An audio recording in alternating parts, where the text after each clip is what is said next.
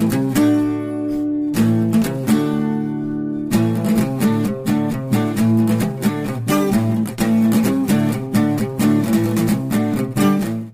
and welcome to Rebelcast. I'm your guest host, Andy Little, again, sitting in for Sal. On day 3 of Rebel 2019, day 2 was amazing. Hopefully you've had a chance to listen to the audio recap. Today, like yesterday, we had a chance to sit down with most of our speakers and get snippets on the day and talk to them about why they love Rebel EM. So sit back and relax and enjoy this audio recap of day 3 of Rebellion 2019.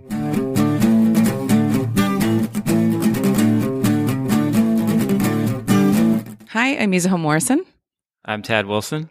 And we did a pro-con debate on coding use in kids. And yes, Tad, what was the take home? That coding shouldn't be used. Ever. I think that's the whole take home. The statistics aren't strong for the FDA warnings, but there really isn't. It's not a good medication. It's not effective. Studies have shown that multiple times. And you have the potential to find an ultra-metabolizer accidentally. Yeah, so it's more harm than good, certainly. It's certainly less efficacious. There's much more side effects, and head-to-head studies comparing opiates to NSAIDs. Certainly NSAIDs win every time. Hello, this is Hillary Fairbrother. My talk today was about fluid resuscitation in pediatric diabetic ketoacidosis. And the 3 big takeaways from my talk are, number 1, replete your potassium. Check and replete your potassium early. Don't wait for it to be too low before you start putting potassium into the IV fluids that you're using for your resuscitation. 2, there is no perfect way to fluid resuscitate the pediatric DKA patient, and anyone who tells you otherwise is not reading the newest and greatest literature. 3, cerebral edema is not associated with IV fluid rehydration of the pediatric DKA patient. Hey, my name is Deanna Turner. Today my talk was about why we should consider calling tramadol tramadont. And 3 of the biggest takeaways from my point, I would say, is tramadol is pharmacokinetically messy. It has a dual mechanism of action, requires conversion by CYP2D6 enzyme to the active metabolite, and that CYP2D6 enzyme has significant polymorphism, and we just don't know how our patients are going to metabolize it. Are we going to get excessively high levels of M1 metabolite for the opioid response, or are we going to get none at all? And then potentially we are left with the parent compound tramadol, SNRI, and we could potentially get side effects from that. Another big thing is there's significant drug interactions that also increase the risk of side effects, because we can take someone who is a normal metabolizer and turn them into someone who can't metabolize to the active opioid metabolite. And then we also increase the risk for significant side effects like serotonin syndrome, hypoglycemia, and even seizures are reported with it. And addiction is still a big deal with it. A lot of people think it's a weak opioid, so it's a safer alternative to our opioids, and it's just not. Potentially has a higher addiction potential. And these patients can still withdraw. When you stop taking it after chronic use, they'll withdraw, and they'll get the opioid withdrawal symptoms plus SNRI withdrawal symptoms. So in general, it's just a messy drug, a lot to take into consideration. When we consider prescribing it, I recommend proceeding with extreme caution or just tramadont. Hello, this is Hillary Fairbrother. My talk today was about the acute scrotum. And my 3 big takeaways from my talk are, number 1, what is the acute scrotum? It's moderate to severe pain that starts over minutes and can last up to 2 days. Number 2, what are the surgical emergencies that can present as an acute scrotum? And that is testicular torsion and Fournier's gangrene. So you need to rule out these 2 emergent diagnoses before you go on to the broader differential diagnosis. And number 3, what's the most common cause of the acute scrotum? It's epididymitis or epididymoorchitis.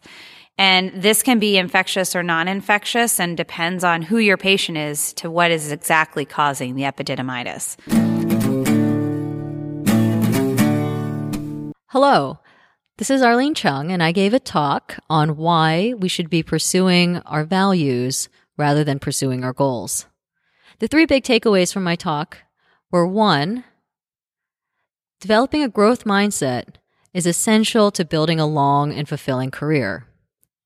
The second point was that imposter syndrome can present a significant barrier to career choices that align with our personal values. And lastly, that self-reflection and self-assessment are powerful tools for clarifying our values so that we can be clear on which direction we should be headed in order to have a long and fulfilling career.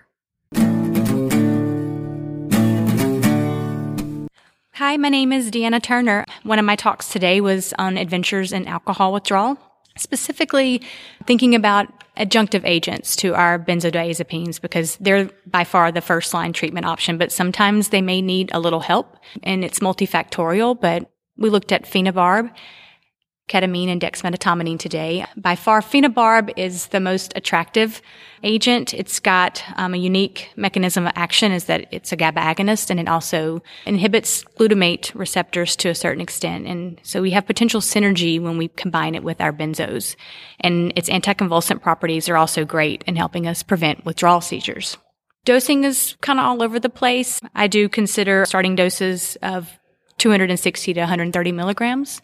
And then we can redose that every 15 to 20 minutes. The biggest thing is to remember to not dose stack because it's going to take a bit, at least 20 minutes or so to see the peak CNS side effects. You can repeat as 130 milligram doses and target a patient that's lightly sedated and calm.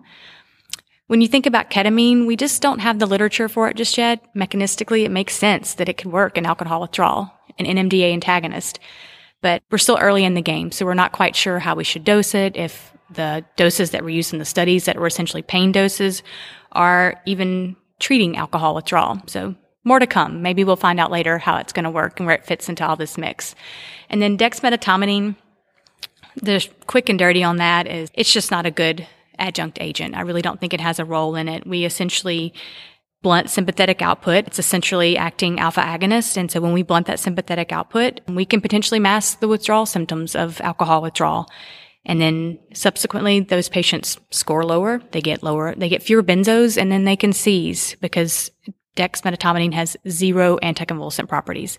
So it's pretty risky, and I generally just don't recommend it. I don't think it has a role because you completely neglect the underlying pathophysiology of alcohol withdrawal. Hello, this is Salil Bhandari. My talk today was on ED Suboxone administration. And the three big takeaways from my talk are pretty much that we need to first recognize that opioid addiction is not a moral failing, but it is a chronic disease state that actually needs medication in order to treat. Secondly is that one of the best medications that we have in order to actually treat this is buprenorphine, which is commonly known as Suboxone when it's combined with naloxone. But this is one of the best medications, and the best way that we can actually go about administering this is to be creating ED Suboxone programs that partner with local community programs so we can start our administration of Suboxone in the emergency department itself and make sure that patients can continue their Suboxone use afterwards when they leave by following up at some sort of a community clinic. And if you can create these programs, we can do absolute wonders in the world of the opioid epidemic from what we as ER physicians can do to solve this. Hi, this is Arlene Chung. I gave a talk on matching your passion and your purpose at work. The three big takeaways from my talk were, 1, that burnout has negative consequences for both physicians and for patients. 2, that wellness is more than the absence of burnout. And 3, that experiencing the full spectrum of human emotion is an important solution to burnout and one that we can do every day. Hello, this is Salil Bhandari. My talk today was on ED naloxone distribution, and the main things I wanted to make sure that the listeners are aware of is that naloxone currently in the U.S. technically does require a prescription. However, it is more important than anything else that we do is to make sure that we discharge patients who are at risk for opioid overdose with a prescription for naloxone from the ED or actually handing them a naloxone kit itself. If if we can do this from the ER, we do it with anaphylaxis patients that come into the ER. So we should be doing this with patients at risk for opioid addiction as well. Technically, however, in the U.S., all 50 states now have some sort of a legal innovation at most pharmacies where you don't actually need a physical prescription. There are various legal innovations such as standing orders and pharmacists as prescribers that allow patients to go and receive a dose of naloxone or a kit for naloxone without a physical prescription. But the best way that we can actually help with increasing the distribution of naloxone is by making sure that we can actually hand them a kit in the ED. More than anything else, that is probably the best thing we can do. It takes some money, takes some resources, but if you can provide that, we can really help with the distribution of naloxone into the community and help reduce opioid deaths overall. Hello, my name is Arlene Chung, and I gave a talk on caring for yourself, health, diet, and sleep. The 3 major takeaways from my talk were 1, disruptions in sleep and circadian rhythm are likely the root cause of other poor health outcomes related to shift work. 2, that there are individual practices which can be immediately beneficial but require a little bit of planning ahead. And 3, departmental policies should be considered to improve the health of all providers. Why do I love Rebellion and EM? I love Rebel EM and Rebellion EM. I love Rebellion and EM. Especially Rebellion and EM. The conference is awesome. Short little lectures, lots of really good information, pertinent that I could take back and use in my shift tomorrow. I think Rebellion and EM is such a fantastic conference because it brings together like-minded people from all over the U.S. and even over the world. I find that Rebellion and EM makes the current information fun. At the end of the day, it's clinically practical. Well, there you have it, folks. Day 3 audio recap from Rebellion 2019. Don't forget to check out rebel.com for info about Rebellion 2020 and for future posts featuring videos from the conference.